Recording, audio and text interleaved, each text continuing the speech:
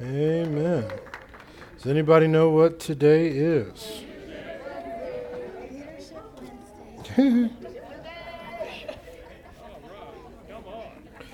Yep. Praise Him.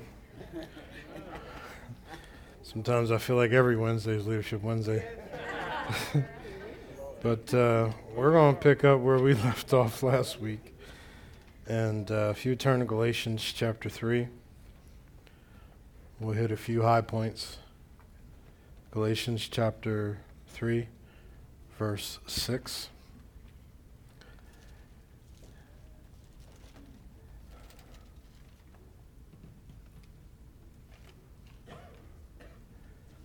Hey. Guess who's here, y'all? Reverend Missy, would you please stand? Let's give her a Stone Point welcome. Yeah, I know. Good to see you. I completely forgot. You'd have been preaching tonight, and I'd have been sitting watching you. You slipped in under the radar, didn't you? Praise the Lord. It's good to see you. Galatians chapter 3, verse 6. Galatians chapter 3, verse 6. Even as Abraham believed God, it was accounted to him for righteousness. Know ye therefore that they which are of faith, the same are the children of Abraham. And the scripture, foreseeing that God would justify the heathen through faith, preached before the gospel unto Abraham, saying, in thee shall all nations be blessed. So that they which be of faith are blessed with faithful Abraham. For as many as are the works of the law and under the curse, for it is written, cursed is everyone that continueth not in all things which are written in the book of the law to do them.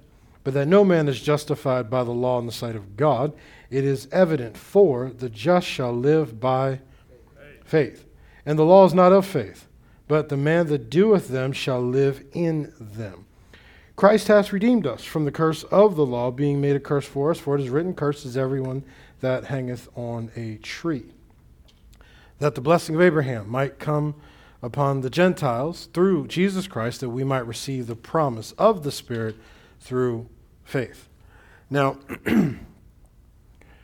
we see where the Bible says that God counted him righteous. In other words, he wasn't right standing with God by his own accord or by his own abilities, yet God counted him that way. I mentioned in a demonstration that when I was working as a bank teller, one of my first jobs, I worked at Wilmington Trust, and as a bank teller, they teach you how to count money. And we learned to never look at the numbers on the corners of the money, because in that time they had a little scam that they would do where they'd cut all the numbers off, and they would take those numbers and tape it or adhesive it to a actual $1 bill, but they would put 20s in the corner. And so because the initial 20 wasn't damaged beyond 70%, you could take that initial 20 back and they would give you a brand new 20. And then if you put in a bunch of 20s with a bunch of these phony bills, you would obviously be able to redeem those as well. And so you ended up being able to pretty much double, if not triple, your money if you played it correctly. So we were taught to count by looking at the pictures and knowing which picture was on which bill. So the point of that is to say that that's the way we counted it. That doesn't mean that that's what in fact it was. That's just how we counted it. And so when the Bible says that God counted him righteous, it means that the way he perceived him, the way he marked him, was he counted him as if he might have been a $1 bill. But in God's eyes, he was a 20. So when everyone else looked at him, he did not appear to be in the standing that God saw him, but God counted him that way. And when God counted it that way, that's when the Bible talks about count it all joy when you fall into diverse temptations, knowing that the trying of your faith worketh patience. See, when you count it all joy, it may not be joyful. It may be a bad situation in the natural. It may be a struggle in the natural. It may be a problem in the natural. But the Bible tells you to count it as if it was joy. And so when you deal with it as if it is joy, even though the rest of the world wants to know what's wrong with you. Don't you know the problems you're dealing with? Don't you know the circumstance you're in? Are you just being crazy? Are you just in denial? No, I counted it as joy. It might not have been joy, but I counted it that way. It might not have been a good situation, but I counted it that way. It might not have worked the way I wanted it to, but I counted it that way. So when it says that he counted him as righteous, it was the expression of God's desire towards him, not necessarily an indication of who he was, naturally. So then when the Bible says that that he has been, or that we have been redeemed from the curse of the law, and he says, so that what? So that the blessing of Abraham might come upon. Well, we are typically pretty aware of what the curse of the law is. Curse of the law is natural and spiritual death. It is poverty and lack, and it is sickness and disease. And so the Bible says you've been redeemed from the curse of the law. Deuteronomy 28 gives you all of the diseases and all of the ills that come with being in violation of the law. And so sickness and disease, poverty and lack, and eternal death have been conquered because you have been redeemed from the curse of the law. And this is what he's trying to explain. He's trying to lay it out to help you to understand that because God counted him righteous, the law doesn't apply. Because he who keeps the law has to die by the law. And he says, so you can't keep the law in its form. You have to access it by faith. So then, when Christ died on the cross for you, he that hangeth on a tree, Christ died on the cross for you so that you can be redeemed from death, sickness and disease, poverty and lack. Right? But nobody seems to talk about so that. In other words, this is what I've been redeemed from, but can we talk about what we've been redeemed to? And so if we've been taken out of death, eternal death, we've been taken out of sickness and disease, we've been taken out of poverty and lack, then what did he put us in?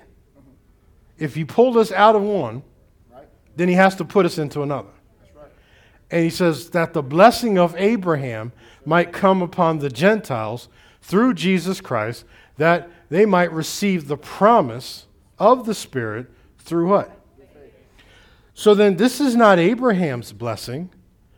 This is the same blessing that God put on Abraham is now on you. So then if God counted him righteous, and he accessed it by faith, then you're going to have to access everything you desire by faith.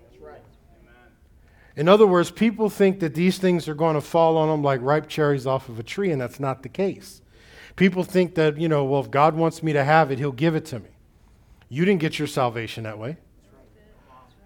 Your salvation did not come because God dropped it in your lap and said, hey, look, salvation. You had to lay hold of, you had to make a confession to, you had to believe your way into your salvation. And in the same way, if you want to operate in the curse, you can. And God will allow you to operate under the curse. Never being an indication of his desire towards you, never being an indication of what he desires for you.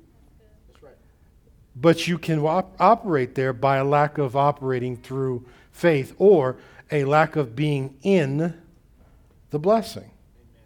And to recognize what that is to bring to your life. And so in verse 8 where it says in the scripture, foreseeing that God would justify the heathen through faith, preached before the gospel unto Abraham, saying, in thee shall all nations be blessed. So then that means God has preached the gospel to Abraham, right? And we've covered this before. In other words, we talked about how the Bible says God preached the gospel to the Israelites. He preached the gospel to Abraham. Well, I thought the gospel was limited to the salvation offered by Jesus Christ. So how are we preaching the gospel before Christ got here? I need you to see this. Because the gospel is the good news. And that's why the Bible says, Jesus said, I didn't come to do away, I came to fulfill. In other words, the good news, when he told it to the Israelites, was you can have a place of your own. You don't have to be in bondage. What was Abraham? He said, Abraham, I'll prosper you. Let's look at Genesis 12 real quick, just so we can have a quick reference and we'll keep it moving. Genesis 12, verse 1. Now, Lord, son unto Abram, get thee out of thy country, from thy kindred, from the father's house, unto a land that I will show thee. And I will make of thee a great nation. I will bless thee. I will make thy name great, and thou shalt what? Notice how he said, I will bless thee.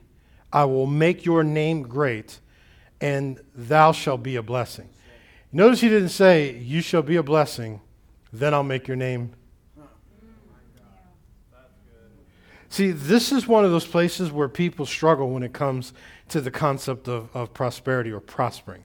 They're like, well, do I need 5 houses? You probably don't. But how does God call you to give one to somebody if you don't already have it? No, I need you to really see that. Do I need 5 cars? Probably not. But how is God going to send you to go get a colt that no man has ridden if you didn't have one in the first place? See, when people don't process the understanding that there's a group of people, not everybody feels this way, but there's a group of people who really believe in their heart they want to be available for God. When he says, I need you to do this, they want to be in position to do it. He says, I need you to give this, they want to be in a position to do it. If God says, I need you to have a colt ready, and so when Jesus calls for it, he'll come, send somebody to get it, and when they come to get it, they'll come and say, hey, you're supposed to have a colt that no man has ever ridden before. Jesus needs it. And you don't want to be that person to go, well, I only bought one because I thought one was enough. Nobody asked you to think.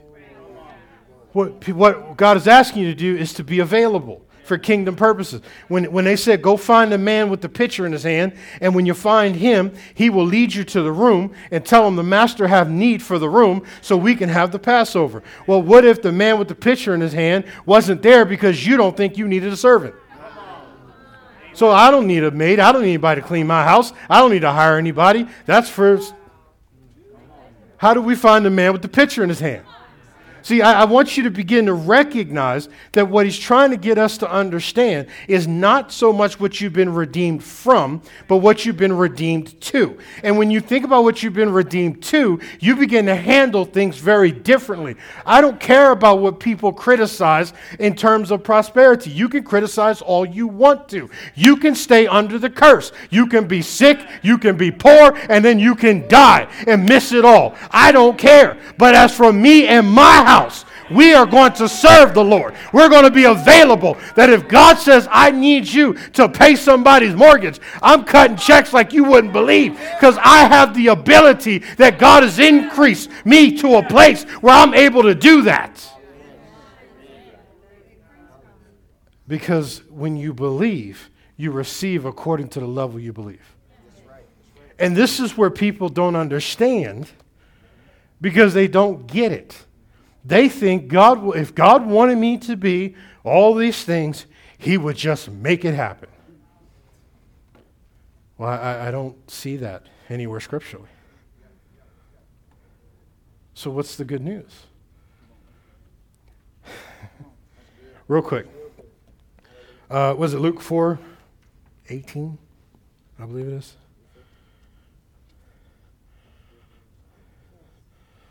Spirit of the Lord God is upon me, because he hath anointed me. Anointing is an empowerment, right? To preach the what? Which is the good news, right? So what gospel? The gospel. Not a gospel, the gospel. What gospel could that be? The same one preached to Abraham. The same one preached to the Israelites. The same one we preach today. To the poor, right? What's the gospel to the poor? Well, I thought it was the gospel of salvation. I thought it was just how, we could tell the poor you can be saved. No, salvation is the gospel to the lost. The gospel to the poor is you don't have to be poor anymore. He sent me to heal the brokenhearted. What's the gospel to the brokenhearted? You can be healed. What's the gospel to the captives? You can be delivered.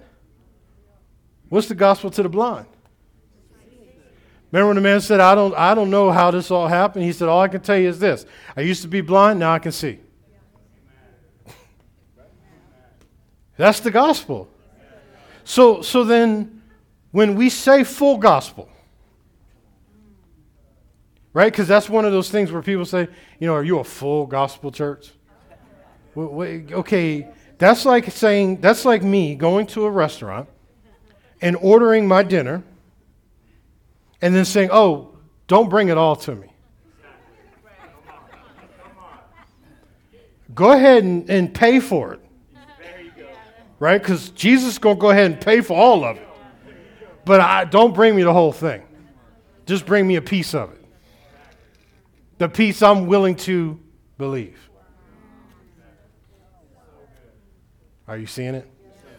So then he says, recovering sight to them blind, and set at liberty them that are bruised. And then last thing he says is to preach the acceptable year of the Lord. The acceptable season, not just a year, a calendar year, but the season, acceptable season of the Lord. That's salvation.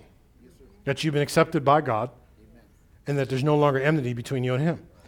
But why do we got 5 or 6 sentences prior to that, or statements prior to that, of what the gospel is? But you only want a piece. So if you don't want it all, can I have it? And can I have it without your criticism? Can I have it without your commentary? Because it's obvious you are unable.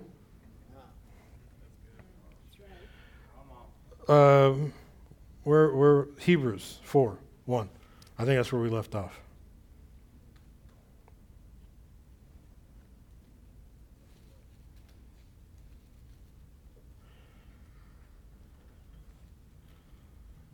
Hebrews 4:1. Therefore, while the promise of entering into his rest still holds, and amplified, classic. Therefore, while the promise of entering into his rest still holds and is offered today, let us be afraid to distrust it, lest any man should think he has come too late and has come short of reaching it. For indeed, we have had the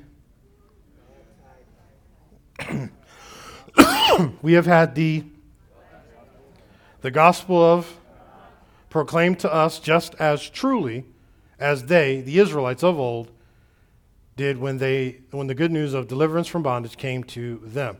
But the message they heard did not benefit them because it was not mixed with the leaning of the entire personality on the absolute trust and confidence in God and in his wisdom, his power, his goodness. By those who heard it, neither were they united in faith with the ones, Joshua and Caleb, who heard and did believe. So then faith comes by, and hearing by the... But they heard it. So then, listen. So that means you can hear the gospel. You can hear it preached over and over and over again. And it still doesn't benefit you. Because you refuse to mix it with faith. The same faith that's required of every one of us to operate in. And then this is why some people can receive and some people won't. You could have a room full of people and certain people in the room will be walking in manifestations of their blessings over and over and over and over. And there'll be some that get so jealous. Why is so-and-so getting it? Why is so-and-so? And it's like, well, they're just pastor's pet. They don't know him, so they're just his pet. And really what it is you're dishonorable. Because you still haven't learned how important honor is. When the woman with, the Shunammite woman, she saw Elijah, she spotted him, she said, or Elisha rather, she said, we should do something for him. She went to her husband. He said, let's build him a house. And so she built him a chamber, put everything he needed in the chamber. Next time he came by, she said, look, we built you a place here that every time you come through town, you can stay here and we'll take care of you. So they're sitting around talking, feet up, relaxing, drinking a cup of coffee. Now, I don't know what they're doing, but him and his assistant are sitting there. And Gehazi, and he says to Gehazi, he says, she's been very careful for us. In other words, she's been careful, full of care. Honor. He says, what do you suppose we could do for her? And his servant said, she doesn't have a kid.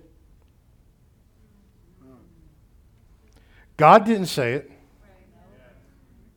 He didn't pray and petition and call down heaven.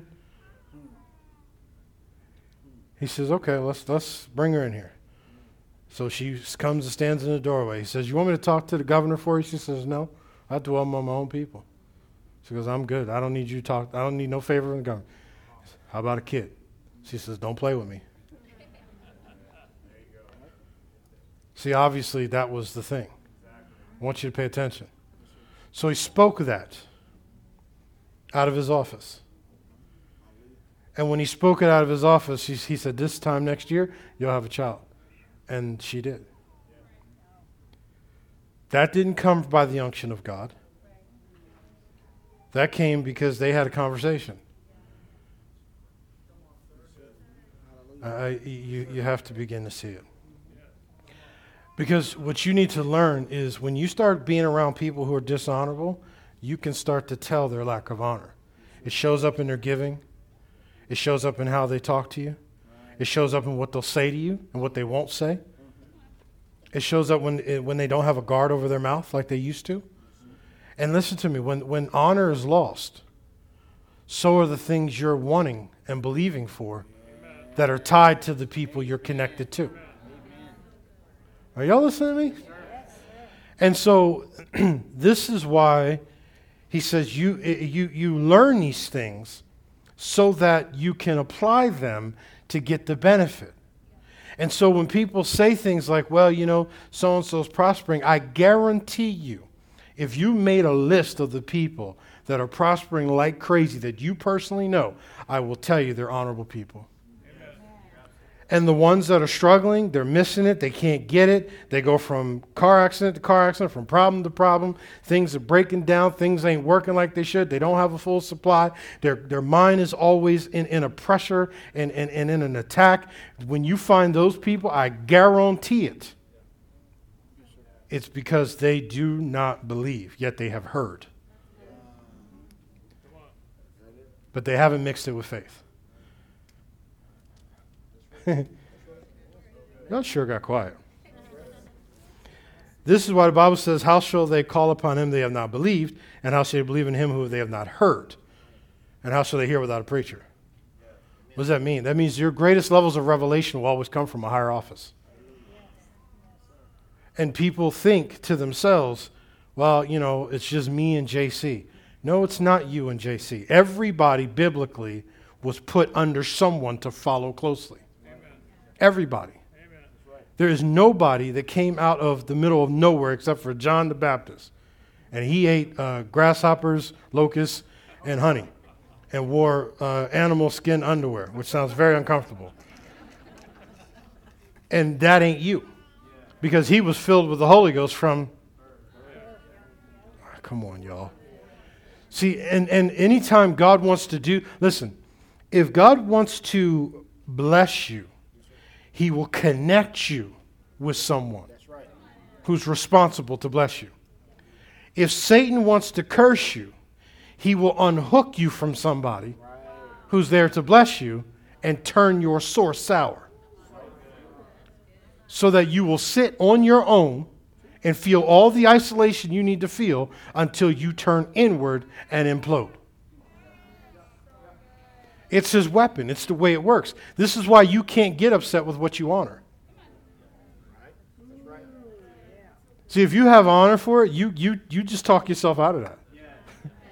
You're like, there's got to be something I don't see. There's something I don't know. And it's going to stay with me because I'm going to fix it, because you're not going to take my supply from me. You're not going to strip me of everything down to nothing because I'm not paying attention. I done seen this game. I know how it's played, and I'm not the one. Miss me with all of that. But what I'm trying to get you to see is, this is why I said, how would they hear unless... That's why revelation always comes from a higher office. Always. There is nobody I listen to more than the one who I consider to be my shepherd. Nobody. There is no sermon or person out there on the planet that I listen to more than the one I get my supply from. Will I listen to other people? Sure. But that's like, chew the straw and spit out the sticks. Because I understand divine connections. I understand the divine supply. And when you teach these things, because again, this is leadership. This is not talking about your basic needs. That's mercy. When people are like, I'm operating in the grace of God and I'm doing all this by the grace of God, and you can barely pay your own bills, you are not in the grace of God. You are in the mercy of God. When you get out of the mercy of God and into the grace of God, you start being able to pay other people's bills. If you are going to tell me that the grace of my God is only able to get you by, you don't know the same God that I know. The God that I know is able to move heaven and earth. The God that I know is able to split the Red Sea. The God that I know can point you in a direction and tell you the money is in the mouth of a fish. The God that I know. And so when people think, well, I'm getting by, God's good to me. Yeah, he's merciful. And thank God for it. Don't get me wrong. I don't want anybody to feel any type of way. God is merciful. But there's a point where if we're going to go to the next level, we're going to have to mix what we heard by faith. And we've got to learn it ain't too late. But you're going to have to believe it. And this is where some people want to be convinced. This is why, it always amazes me when someone new comes to the church and then they go, I want to talk to the pastor afterwards about his message. I don't want to talk to you. What do I need to talk to you about? Well, I got some things I'm sure. Do like everybody else does. Faith cometh by? Hearing by the? You don't want to do the work. You want somebody to sit here and argue with you. And the Bible has never told me that I have to argue and defend the gospel. All I'm to do is to preach or proclaim the gospel. You make a choice as to what you believe. You make a choice as to whether you'll follow. You make a choice as to whether or not it lines up with the word. But that's your decision to make, not mine to convince you. When you talk to people, you're like, hey, you coming to service Wednesday night? You coming Sunday? You coming? And as a pastor, you know that what you're about to preach is their answer. You know it. That's why you ask. Or hey, you coming to this event? Or you coming to do this? You know there's something they need. God has already told you. That's why it's a higher office. And I'm so amazed at how many people say, yeah, Pastor, I understand, but I got this to do and I got that to do. Okay, well then, you'll just miss it. Then a week later, they burning up my assistance line. Hey, I got to meet a pastor. What's wrong? My life is just going upside down. Well, what's wrong? Well, I'm just dealing with the same thing I just preached. So now I got to talk to you like an audience of one. When you should have been where you should have been to hear what you needed to hear so you could get what you needed to get. And now I've got to disrupt my schedule. I don't mind real problems. I'm available to deal with real problems. But I'm not available to preach a message over again that I just already did. I done told you. Are you understanding what I'm saying? And so this is where unbelief comes in and makes you unpersuadable. And when a person is unpersuadable, you don't cast your pearls before swine. That's why the Bible says you treat it as a pearl of great price. See, if you would learn that every time God reveals something to you, to treat it as a pearl of great price, to value it, thank you, Lord, for showing that to me. And to treat it with esteem, He'll give you more. But when you're unpersuadable, remember we talked about the man whose arm the king leaned on? Elisha said, about this time, wheat will be sold for a penny a shekel, basically, or shekel a pound, or whatever it was. And he said, even if the Lord opened up the windows of heaven, how could this possibly be? He was unpersuadable. And Elisha responded and said, you will see it, but you will not live it, or you will not experience it. This is why people look around, they see other people prospering, other people growing, and yet they're sitting on the outside looking in, wondering, why am I not? Why am I not a part of this? Why am I not getting this? Why am I not experiencing this? Why am I not? Because you're unpersuadable. It's not unbelief, it's unpersuadable. Remember when Paul said, I did this ignorantly in unbelief. He said, in other words, I didn't know any better. That's why God had mercy on me. But now that I know better, I'm expected to. Nothing is as worse as the fall of someone who knows better, but refuses to do better. To watch them fall is a painful thing. If you have a heart in your body, it's hard to watch. Everything being stripped because they just can't get themselves there. And then they'll start thinking, well, God's done this to God ain't done a thing to you. The promise is made to everybody, all who will believe. The same blessings on you. Well, why isn't it working for me? Because you are in your own way. God's blessing doesn't stop because you're a jerk. It doesn't stop because you're this, that, or the third. It doesn't. It stops because you won't believe. Are you hearing me? And so now when a person's unpersuadable, this is what I want you to understand. There are certain people in your life, stop trying to feed them what they refuse to take. Because now, remember the Bible says you comfort the feeble-minded, not counsel them. Because some of you got that person in your life that you are constantly trying to pour into to get them up to a place they refuse to go. And now they've demonstrated they don't want it, they're feeble. And if they're feeble, we just comfort them. Every time they call and there's a problem, oh, they're there. It'll be okay. The Lord loves you. So do I. All right, talk to you later. Gotta go.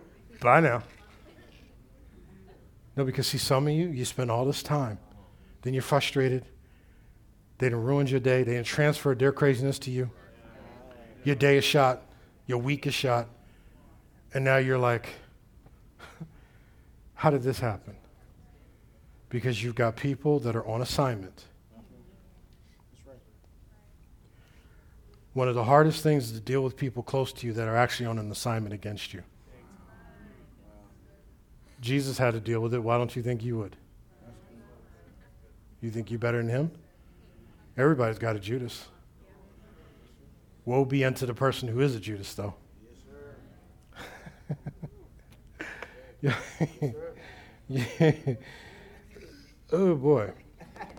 So, in the nature of stubbornness, like, I'll give you a great example.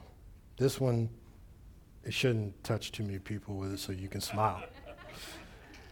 How many of y'all got that one girlfriend that is like, every time she has a problem with her man, you tell her that he's not the one for her? Everybody knows he's not the one for her, but she refuses. And so every time she wants to call you and talk to you, you like, we're going to talk about this dude again? You ain't left Skippy yet? See, in spiritual guidance, we have a rule. If we got to talk to you more than 3 times about the same subject, you are not desiring to change. You are looking for a garbage can. You're looking for somebody to throw up all over. Because if we have to keep talking to you about the same thing and you don't want to change it, you are not looking to change. You just want somebody to vent to. Well, listen, venting is a sign of a poor prayer life. You want to go vent, talk to the Lord. Leave me alone. Quit burning up my phone before I got to put you on block. And then every time you call, you go straight to voicemail. He sure is busy. Yep. Ain't nobody trying to hear all that. No, I need you to understand, y'all, because that becomes unpersuadable. How many times are we going to keep talking to you? That's why the Bible says God gave them space to figure it out. But remember Thessalonians, he said, if you continue to believe a lie, remember God said, I'll give you over to that. He said, I'll set the lie for you. Now people will die for a lie that God set. Because you refuse to believe. All right, let me help you. Pharaoh. Moses comes to Pharaoh. Let my people go. Pharaoh's like, I ain't letting them go. He keeps at it. Finally, Pharaoh decides to let the people go, right? Soon as they take all their stuff,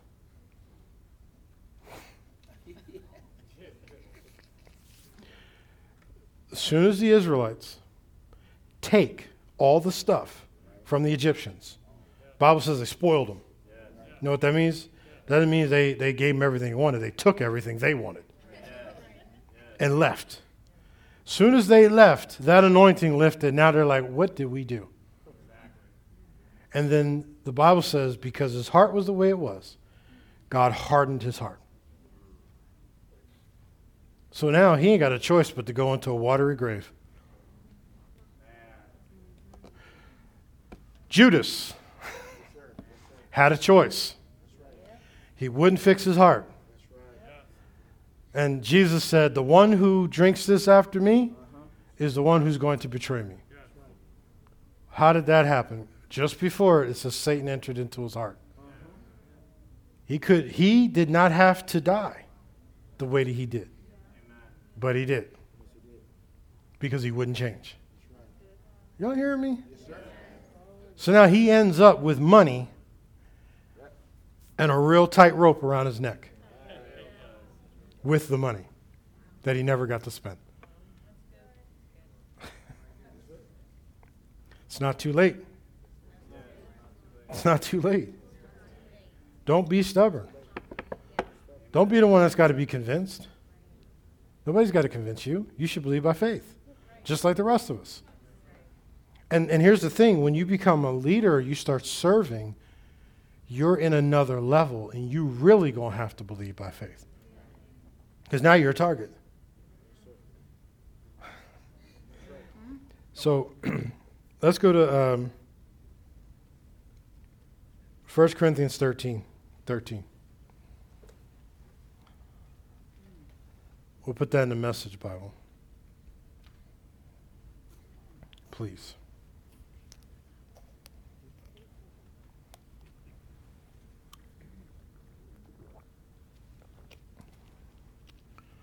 But for right now, until that completeness, we have 3 things to do to lead us towards that consummation. What are the 3 things? Which is to have faith, hope unswervingly, which is to have the right image. The best of the 3 is. So we got 3 things we're supposed to do to bring it to the fullness, to the completion of what God has for us. Number 1, what is trust steadily? Faith. Hope unswervingly, having the right image. And then extravagantly. And he says the best of the 3 is what? Love. See, if you think about bringing the things in your life to completion, you would begin to see, that's why we had those shirts made that says trust, hope, and love. Because that's everything. When you are beginning to struggle with everything around you, you have lost your hope. you don't have a vision anymore where you're going. And more importantly, if you don't have a vision of where you're going, whatever vision you do have, faith will build. I want you to understand, faith is not discriminatory. Please get this. People think faith will check you. Faith will not check you. If faith cometh by hearing, and hearing by the word of God, then faith can come by fear. Yes? Okay, so then why tell you which hearing to follow? If only one hearing could build faith in you. Yes, exactly. So then that means that whatever it is you believe, faith will build. Faith is not going to stop and go, yeah, what you're believing for, that don't line up with God. Faith's not going to do that. Faith's going to go, what are we building today? And you're going to put a blueprint in front of it? Well, I'm a failure. I'm this. I'm no good. I ain't that smart. My feet stink and I don't love Jesus. Faith's going to go, okay, feet stink, don't love Jesus, ain't that smart. Let's go ahead and put that together. This is why God said, faith cometh by hearing, and hearing by the word of God. In other words, whatever portion of the word of God that I believe will always qualify as faith. So then whatever we have in our lives is been built by our faith, whether we like it or not. So then the biggest issue we have to deal with is contending with our mind to get our mind to get the correct image so that we put the right blueprint in front of our faith and say, this is what I want you to build. Years ago when I was in real estate, and I'm certain, Al probably could correct me, and Austin, if he's here somewhere, could correct me as well. But when I was in real estate, when you did a new construction, brand new construction, where you built it yourself, so to speak, not like, track homes and all that, but where you actually contracted out and built the home custom, they put you on a draw schedule. And so let's say the house was $500,000. They gave you, let's say, $150,000 first. And then you had to use that $150,000 to do certain things, build a foundation, get the lot graded, get services to the house. And then they would come and inspect it. And if you made it according to your blueprint, then they would give you the next portion of money. Maybe another $150,000. And then you would continue to build according to the spec. And then once that, they would come and inspect that and make sure it meets the plan. And then when it meets the plan, then they would give you the rest of the money. And then they would come back and check and make sure that you built what it is that you had initially proposed. What is it, Psalms 127, verse 1?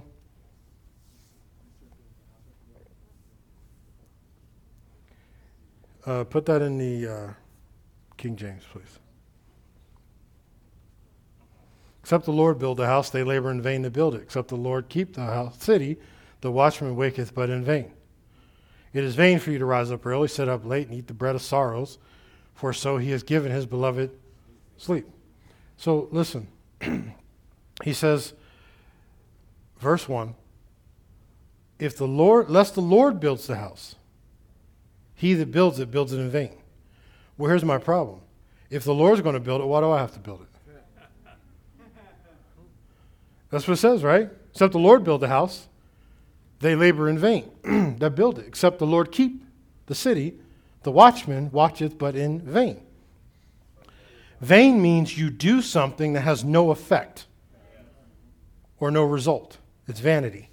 In other words, it's show. So then if the Lord builds it, but I have to labor, then that means the only thing the Lord can do is build it in the Spirit. Then I'm going to have to build it in the natural, which means that we work together now. God gives me the blueprint. I construct with the blueprint he gave me.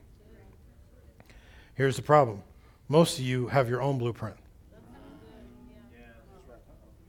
And you're wondering why it's sheer vanity. Because you've never gotten with God and asked him, You got your own plan, how you feel like it should be, what you wanted it to be. I don't appreciate how this went this way. I don't appreciate this. You got your own little thinking. And so you built your own house, one that God didn't build. So now when he comes out to give you your next draw payment, he goes and inspects what you built, and he's like, yeah, this ain't it. Now there's no more money in the till until you fix it. Now there's no more money in the till until you follow his plan. Then Satan's attacking me. Satan ain't attacked you.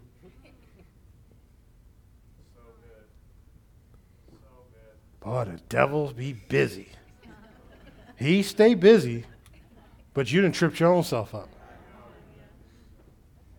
Because you're not building anything close. And then you wonder why there's no provision. You wonder why there's no... And this is why I said, if you're going to watch the house, or you're going to build a house, is that you build it in vain without his plan. He says you can literally watch the city. He said, but you'll be doing it in vain unless I watch it. Verse 2. It is vain for you to rise up early, sit up late, and eat the bread of sorrows. That word sorrow is the same word sorrow when God spoke to Adam and he said, because you sinned against me, he said, in sorrow shall you eat the bread of the land. You know what sorrow is? Toil. You know what toil is? A lot of effort and a very little bit of result. The sign of the anointing is you can do more with less. The sign of the anointing is you can do things in a Genesis speed level. People are just shocked how fast you can get things done, how you can get things handled. When things are taking forever, you're in your own flesh. God created the heaven and earth in 6 days, and on the seventh day he rested. You can't get a bill paid in a day?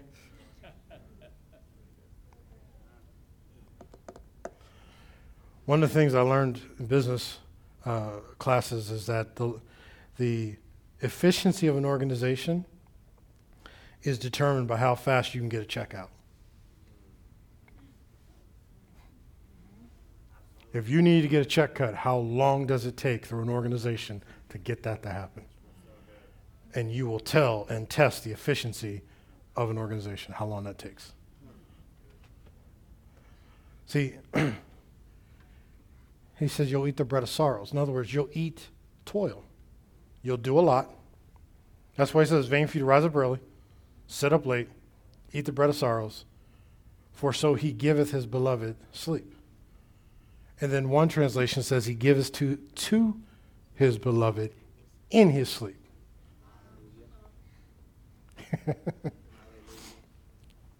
See, people think prosperity is about getting.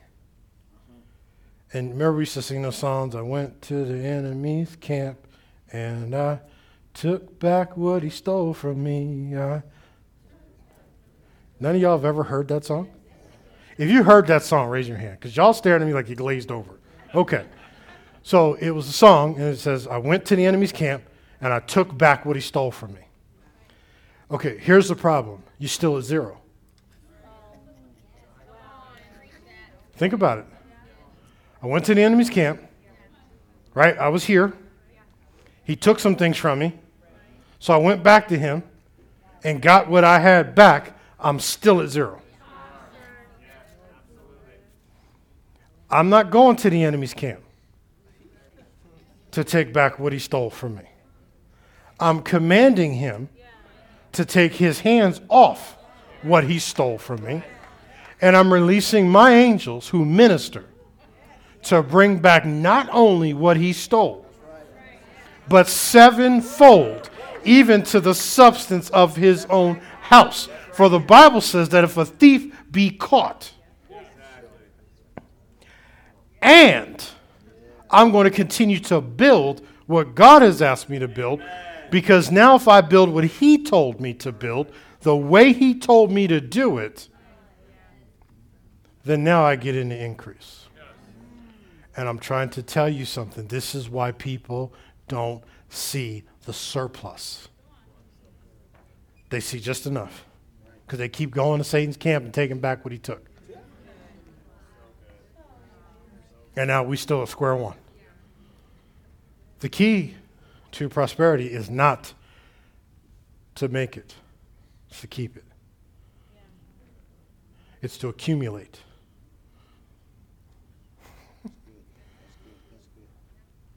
See, this is what takes us full circle back to the idea that when you begin to accumulate things, I'm not talking about hoarding. Some of y'all got the same pen you had from 1962. Throw that pen away. Unless it's a Mont Blanc and then it's worth something. But if it's a Bic that you've had from 1962, get rid of it. You know it don't write anymore. Not talking about hoarding. I'm talking about accumulation. Because that's what Satan fights. He fights you from accumulating. Because if he knows you, if you accumulate anything, he knows now you're available. You wonder why God ain't talking about big things. You don't have big things. What's there to talk about? Who's ever borrowed money from a homeless person? Don't worry, I'll wait. Well, I don't understand why God won't talk to me and use me, Lord. You ain't available. Work's more important. You'll skip church in a minute. You'll take a job that'll get you out of church in a minute. Think nothing of it. I just wish God would use me. To do what? You got to be there.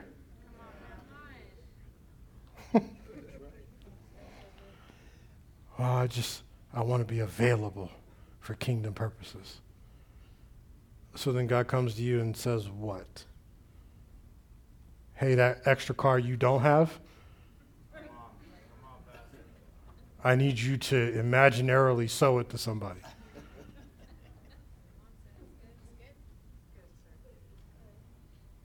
Y'all picking up what I'm throwing down? So let's go to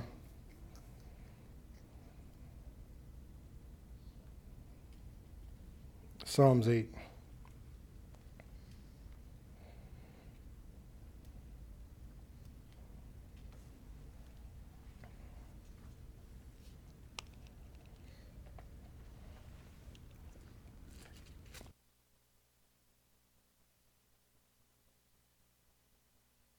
Verse 3, please.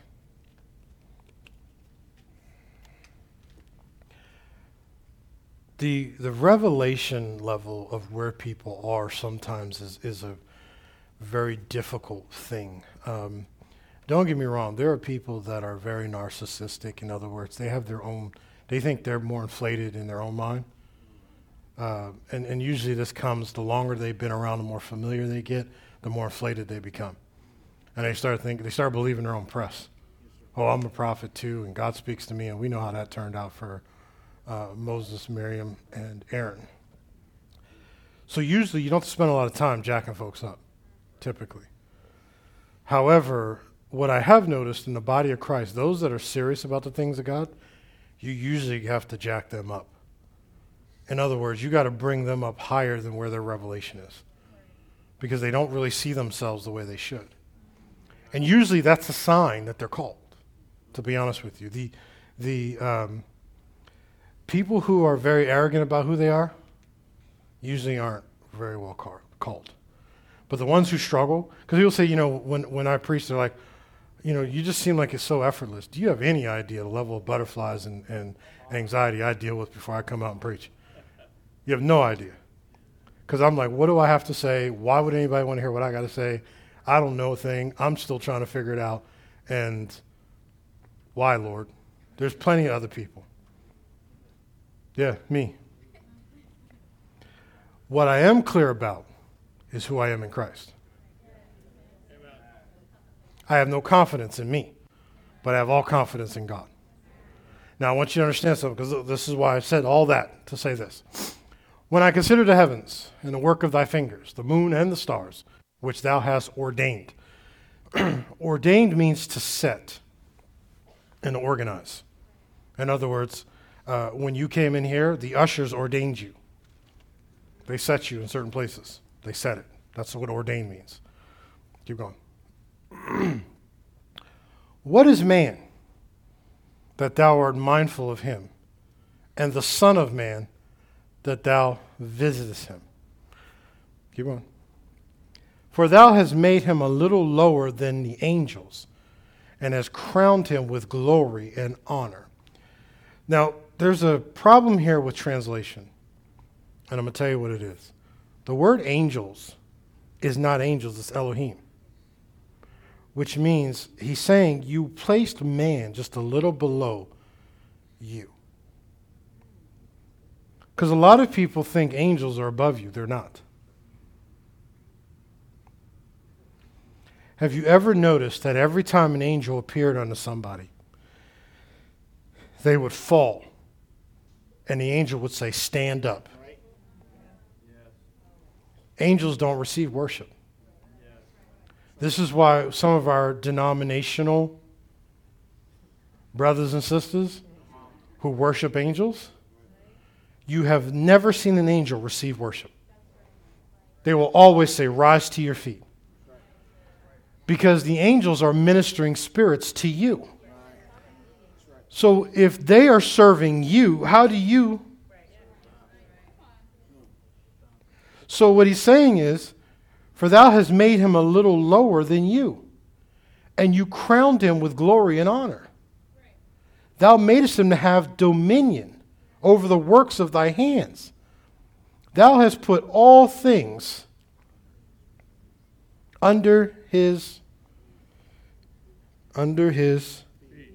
all sheep, oxen, yea, and the beasts of the field, the fowl of the air, the fish of the sea, and whatsoever passes through the paths of the seas. So then, you have been crowned with glory and honor. He says, what is it about man that you visit him? Think about this. We, as angels, got to come to your throne. That's so good. That's so good. He said, but you actually come to visit them. Thank you, Lord. Thank you, Father. He said, what is it about these, two-legged?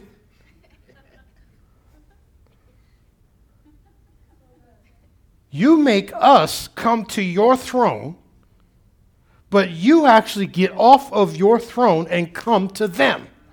What is it about these people that you have crowned them with goodness and mercy? What is it about these people that you have crowned them with honor? What is it about these individuals that you love them so much that you gave your only begotten Son, that whosoever believeth on him shall not perish but have everlasting life? What is it about these creatures that you created, that you have set them over the works of your hands, that you have given them dominion over every single thing that creepeth across the earth? What is it about these creatures that you love them so much that you don't make them come to you? You actually go to them.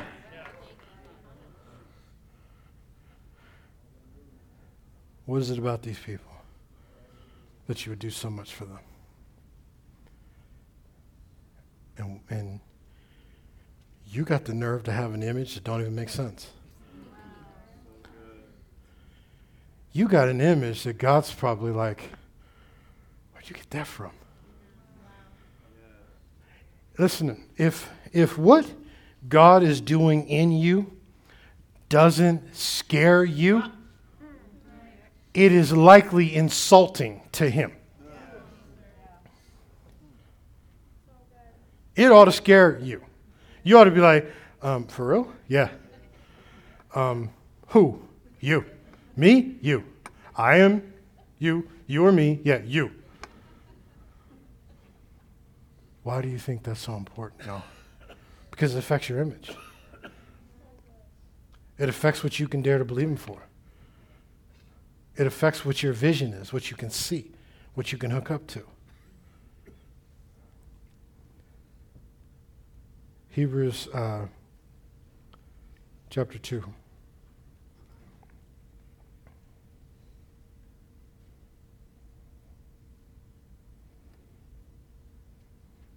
verse 5.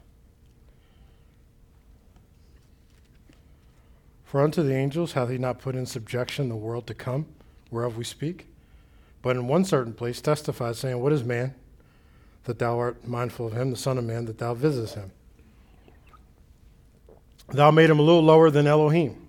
Thou crownedest him with glory and honor, didst set him over the works of thy hands.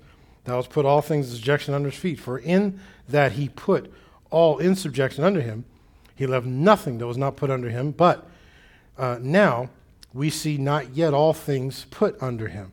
But we see Jesus, who was made little lower than angels for the suffering of death, crowned with glory and honor, that he, by the grace of God, should taste death for every man. Was Jesus placed under angels? So then angels can't mean... Remember, Jesus could command the angels. Remember, Satan said, if you could do this, then command the angels to do that. And he said, I'm not going to do that. He said, but I know one thing. If you throw me off this cliff, the angels will catch me. Who's working for who? You better get it. You better get it. This is what I'm talking about. When you have to believe. Your experiences will be based on what you believe. How dare you think some of the crazy stuff you think when God visits you? You mean that much to him that he visits you. He don't make you come to the throne. He seats you at the throne with Jesus. That's why the Bible says he made us sit together in heavenly places. He gave you a spot. Not in a baby chair. Because some of you think you're sitting next to Jesus, sitting next to God. And he didn't say that. He said he made you sit together. You know what sitting together means? Anybody have more than one kid? And you make them sit together? Undoubtedly, what starts happening? Why? Because you're too close. You're not in a baby chair. You are seated with Christ. You are seated in Christ. That's why you're called a Christian, a baby or a Christ you are. In other words, you're a Christian. You're a baby Christ. You're a little Christ. That's what a Christian is. So therefore, you are seated in heavenly places. Quit acting like, because see, God wants his glory to be seen in this church. Amen. And this is why we have very little influence in the world. You thought it was Satan.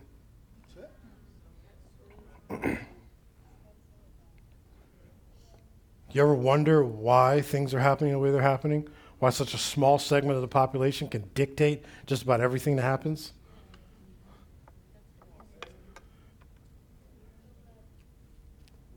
They're unified. They believe. They've got a vision of what their world looks like. And then they take their vision of their world and put it on television. So you'll sit there for 8 hours a day watching it. And then faith cometh by. Then all of a sudden your image begins to change because you keep seeing their image. Because they've learned that if I want to influence you, I've got to give you a different image. All right.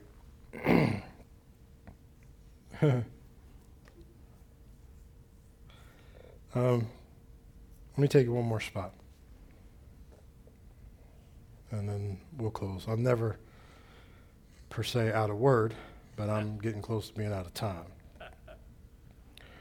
Romans 5:17. Let's put it in the King James.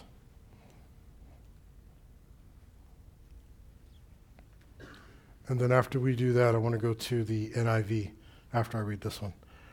For if by one man's offense death reigned by one, much more they which received the abundance of grace and the gift of righteousness shall reign in life by one, Jesus Christ.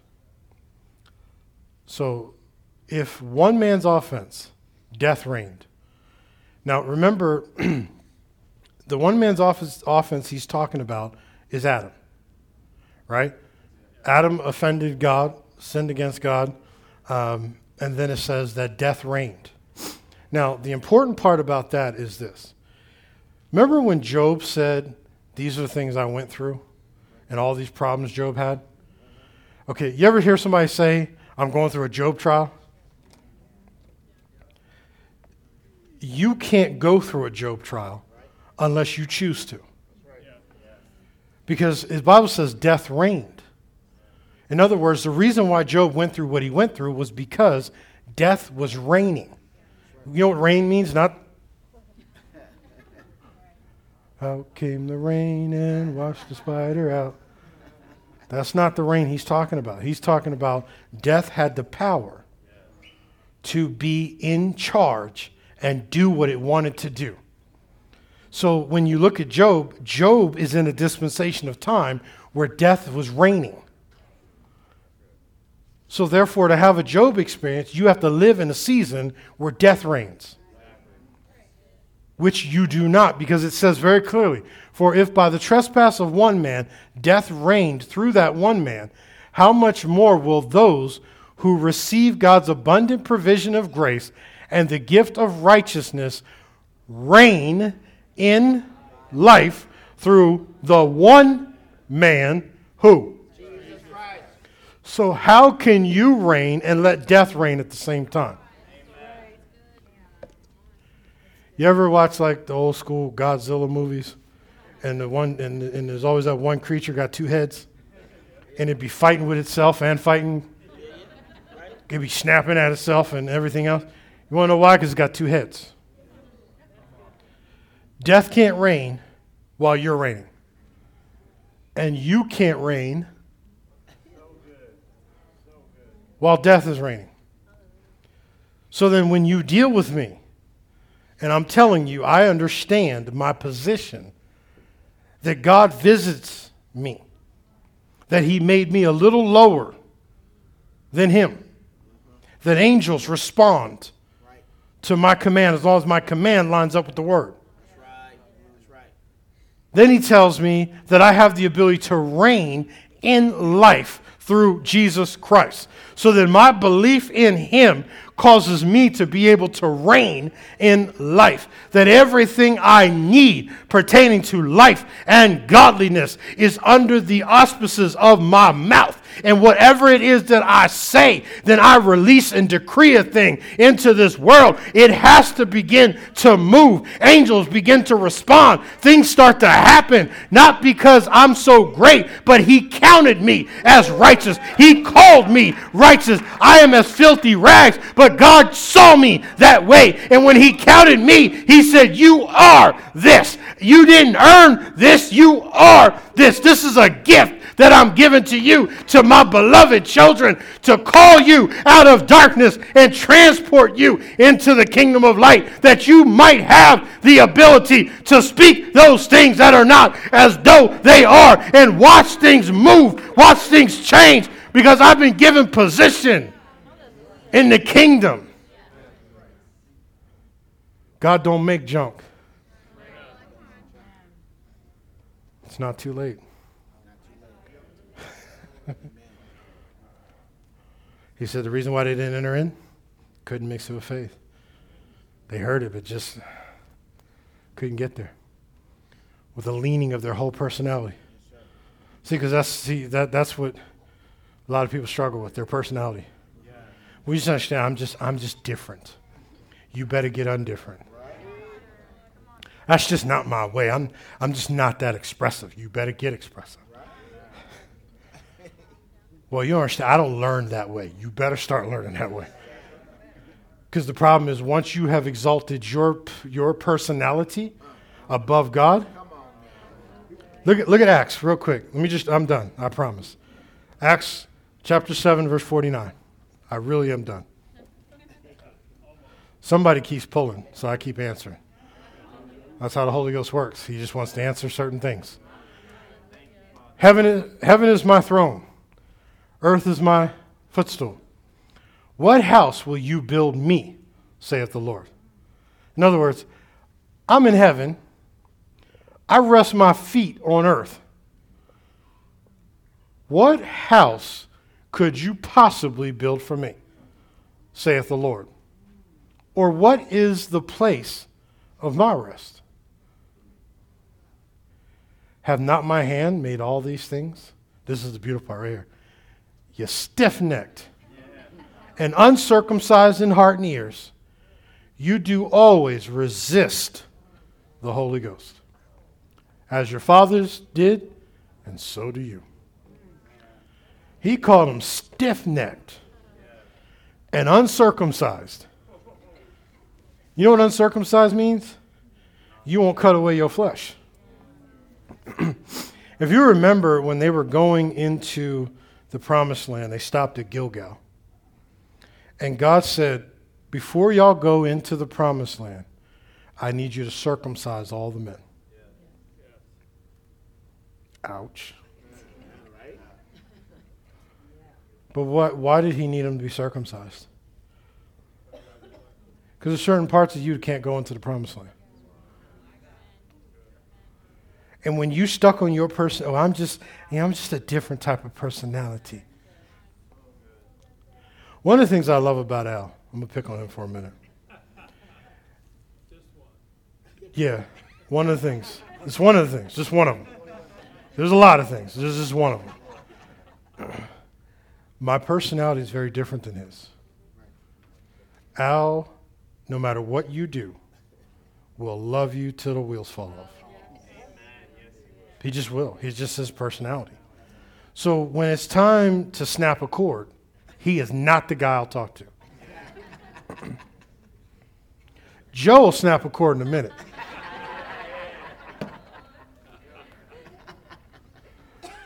But what I want you to understand is this. So I have to rein him in a lot. And I got to move him out the way a lot. But they both stay connected. Even though we have different personalities. Because he understands you got to have cord snapping. Anything with no balance gets off in error. I have to rein him in. Anything with no balance. But because they stay connected, they learn the other piece. And they don't allow the differences. See, because prejudice allows the differences to be amplified to allow you to separate because you're different. That is the very root of prejudiced people. But when you have people in your life that are different than you, and God connected you, there's a reason for that.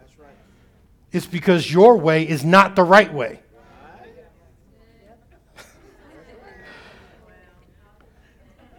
This is why your personality should never drive you. Because if your personality drives you, Satan plays to that. See, nobody understands you. You're just different. God understands. No, you think God brought you here? Because here's one of the, people say, well, sometimes, Pastor, you can be rough. I know. So stop calling me when you get in trouble then. Because you want the lion when you're in trouble and want me to handle it. But then when I got to bring correction to you, you want the lamb.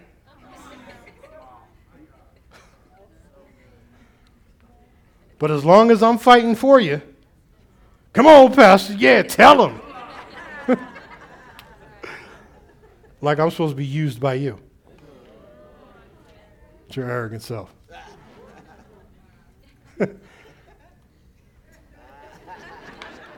Love y'all. See, one thing I can tell you is this. If I'm on your side, I'm old school. If I'm on your side, we're going down together. It's just that simple. We're going to rock it till the wheels fall off. Because some people, they with you until bullets start flying. They with you until somebody throws a punch. Then they go, well, what happened was, Pastor, I had a little thing at home I had to go tend to. And so, but I got you next time. No, man, if I'm on your side, we going to get it. There ain't no...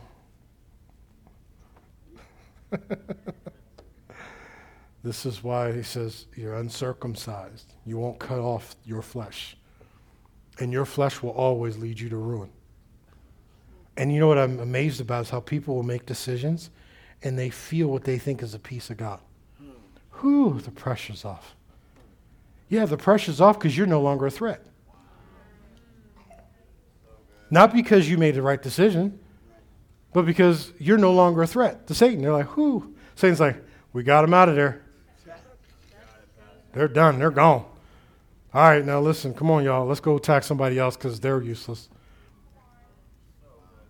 We don't need to keep attacking them. And they think the absence of pressure is the presence of peace. Because they still have not learned. Jesus said, my peace I give you. Not as the world gives it. He said, but I give you my peace. You know what that means? That means in the midst of my worst attack, I can still have peace. When everything is going to hell around me, I can still have peace. When the boat seems like it's about to sink, I can still have peace. When everybody's asking me, why are you not freaking out? Don't you see what's going on? How could you be so calm? I still got peace. Why? Because the world didn't give me my peace. That means the world can't take my peace. I can be in the midst of all hell breaking loose and still maintain my cool and be cooler than a fan. Why? Because I trust that my God is able to do exceedingly, abundantly, more than I could ask or think. And that at any point in time, he is always my help in a time of trouble. He has not left me here forsaken, but he left me with the Holy Ghost. He left me with angels that are here to protect and to guard and to serve. He left me with every tool. He left me with the sound of my voice that I could decree and declare whatever is necessary. I am not a victim. I'm a victor. I am more than an overcomer. Through him, I have the ability to be a vessel by which his power runs through me.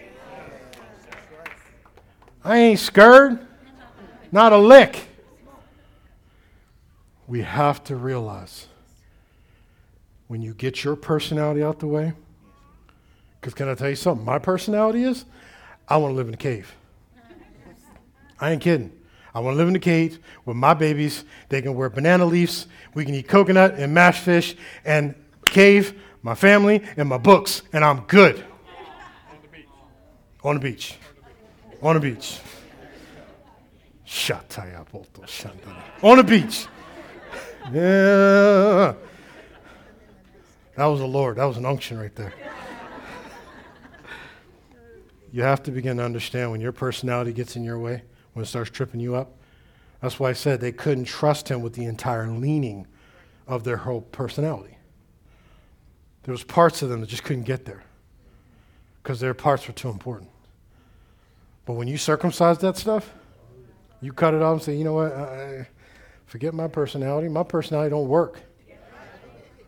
I done been what I've been and it don't pay too well. I need to get rid of this. But see, that's an arrogance that keeps people from making that decision. But there's a moment where you're broken, and I'm telling you, you listen to me. If you hear anything I'm saying, I know it's late. So I promise you, I'm really trying to be done. But if one of y'all, I don't know who it is, but you can blame that person. Listen to me, y'all. Please hear me. You would be better off if you would break yourself. That's why the Bible says, judge yourself. Become sick, weak, and die. Sick or weak. It's sick, weak, and die, but it's weak is the process. Weak, sick, then die. He said, you're better off to judge yourself. You want to know why? Because if you break yourself, it's a lot more comfortable than when God's going to have to break you to put you back together. Because if you won't let go of you, he will have his way. Better is the end of the thing than the beginning. And I'm telling you from somebody who is not telling you what they heard. I'm telling you what I lived. I will never want to be broken by him again. It is better to judge yourself and make the adjustments yourself than it is to find yourself on a downward spiral. I've been there. It hurts. It's not comfortable. But if you can't get out your own way, and here's the thing, if you're sitting here right now thinking I'm not talking to you, I am. I assure you I am. And if you're like, well, exactly who? I don't know because these lights are so bright. It's hard for me to even see beyond the first row. But I guarantee you, I'm talking to you.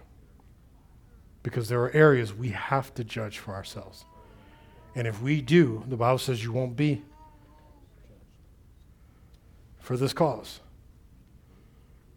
Many are sick, weak, and some die, not discerning the Lord's body for this cause. You better learn something. Satan can't touch you without a cause.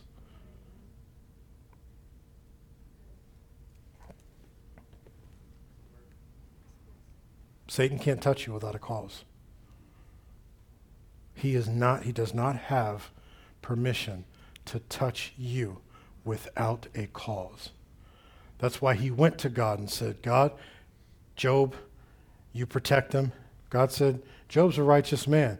He gets protection because of how he acts. He says, have you tried him yet? In other words, I know you're going, so go ahead. He'll come out in the end the way I need him to. He's a righteous man. Satan had to ask. Quit thinking Satan can do whatever he wants to do in your life. He can't. That's why he walketh about like a roaring lion, seeking whom he may destroy. Who he may destroy. He doesn't have a right to your life. He doesn't have a right to your children. Doesn't have a right to your stuff. Doesn't have a right to your home. Doesn't have a right to anything. He's a defeated foe. The earth is the Lord's and the fullness thereof. Not his. He owns the world system. So the only way he can come to you is if there's a cause.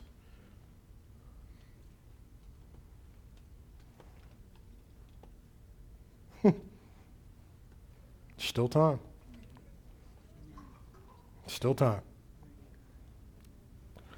All right, y'all. Somebody got it, right? Let's pray. Father God, we just thank you. We're so grateful for the things that you pull back the cover on, Father.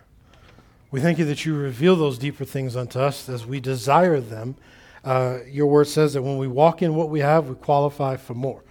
Father, we thank you for utterance, for we know utterance is greatly affected by the hearers. And we suspect and know that those who needed to hear have heard. And they have gotten the answers that they came to get. Father, we thank you for it right now. In Jesus' name. Everybody said, Amen. Love you guys.